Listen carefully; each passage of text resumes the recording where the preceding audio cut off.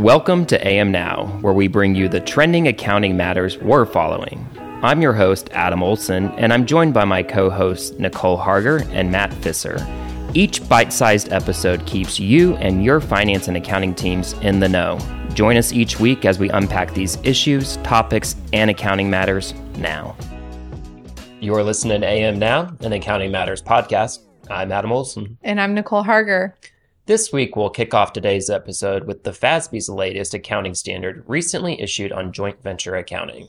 We will then pivot to the SEC, who was busy last week, providing a couple of updates from that regulator. Yeah, very busy indeed, Nicole. So we will highlight the final rules that the SEC issued related to their private fund advisors, and then quickly give an update on the extended comment period that they recently opened up on the SEC's proposed rule on safeguarding customer assets. Let's dive right in, shall we? Yeah, let's do it. So since our last episode, the FASB issued Accounting Standards Update 2023-05, aimed at enhancing transparency and consistency in financial reporting for joint ventures. The ASU addresses concerns about diversity in practice by offering clearer guidance on the formation of accounting for joint ventures and their separate financial statements. The ASU's key objectives are twofold. Firstly, to equip investors and capital allocators with more informative data in the separate financial statements of joint ventures. And then secondly, to standardize the reporting approach in this domain.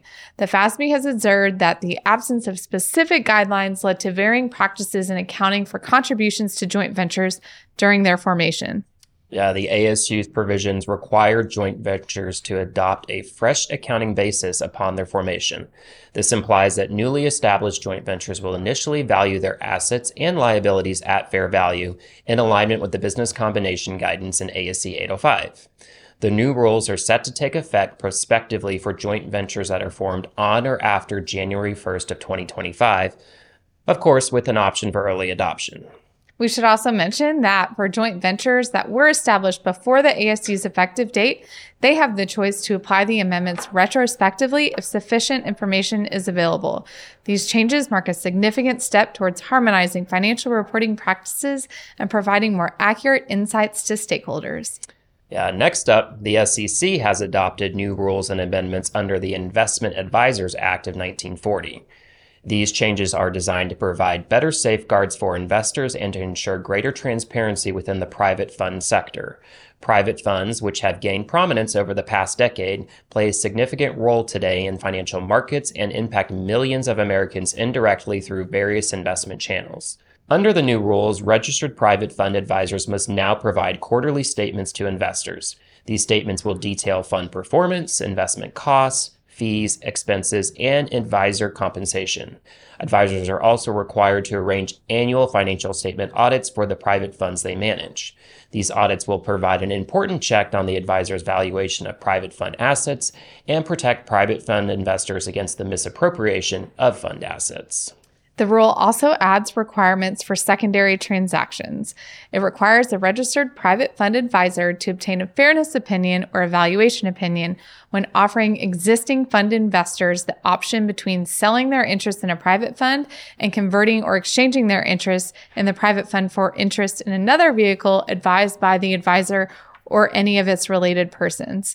The rule also requires the advisor to prepare and distribute to the private fund's investors a summary of any material business relationships the advisor has or has had within the past 2 years with the independent opinion provider. This requirement will provide a check against advisors' conflicts of interest in structuring and leading such transactions. To add to that, in order to prevent conflicts that could harm investors, the new rule restricts private fund advisors from certain activities.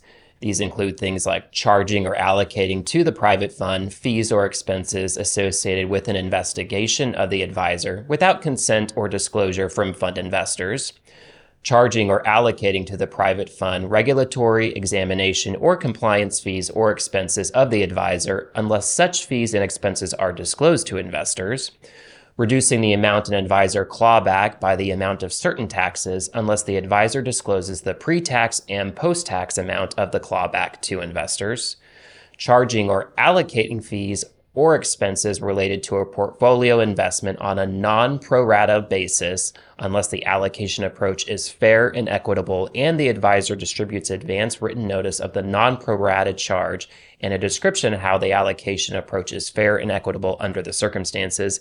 And finally, borrowing or receiving an extension of credit from a private fund client without disclosure to and consent from fund investors.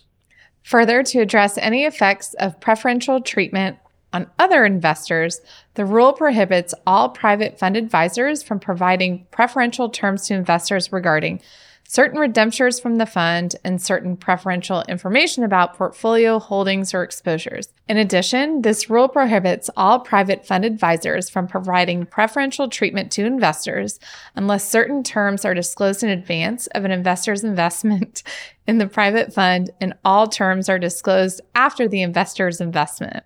The implementation timeline varies based on assets under management. For the private fund audit rule and the quarterly statement rule, the compliance date will be 18 months after data publication in the Federal Register. For the advisor-led secondaries rule, the preferential treatment rule, and the restricted activities rule, the compliance dates are 12 months after the date of publication in the Federal Register. For registered advisors with $1.5 billion or more in private fund assets under management, and 18 months after the date of publication in the Federal Register for those advisors with less than $1.5 billion. Moving on to our next SEC story, they announced last week that they reopened the comment period for its proposal titled Safeguarding Advisory Client Assets. This proposal introduced a new rule under the Investment Advisors Act of 1940, aiming to amend the existing custody rule. This decision comes in response to the recent adoption of the private fund advisor audit rule, which we just previously discussed. The extension of the comment period provides interested parties with additional time to evaluate the proposed amendments to the custody rules audit provision, considering the impact of the newly adopted private fund advisor audit rule. A lot of rules this week, that's for sure. And that rounds us out for the week. For a deeper dive into what's trending in accounting and finance, check out our other podcast on the Accounting Matters feed on your preferred listening platform. Again, I'm Adam Olson. And I'm Nicole Harger. Thanks for listening to AM Now. We'll see you next week. This podcast is for general informational purposes only. Embark makes no representation or warranty as to the accuracy or completeness of the information contained in the podcast series, and it should not be used as a substitute for consultation with professional advisors. Information discussed in our podcast may also be superseded by new guidance or as new interpretations emerge. Listeners are cautioned to carefully evaluate any relevant, subsequent authoritative guidance issued.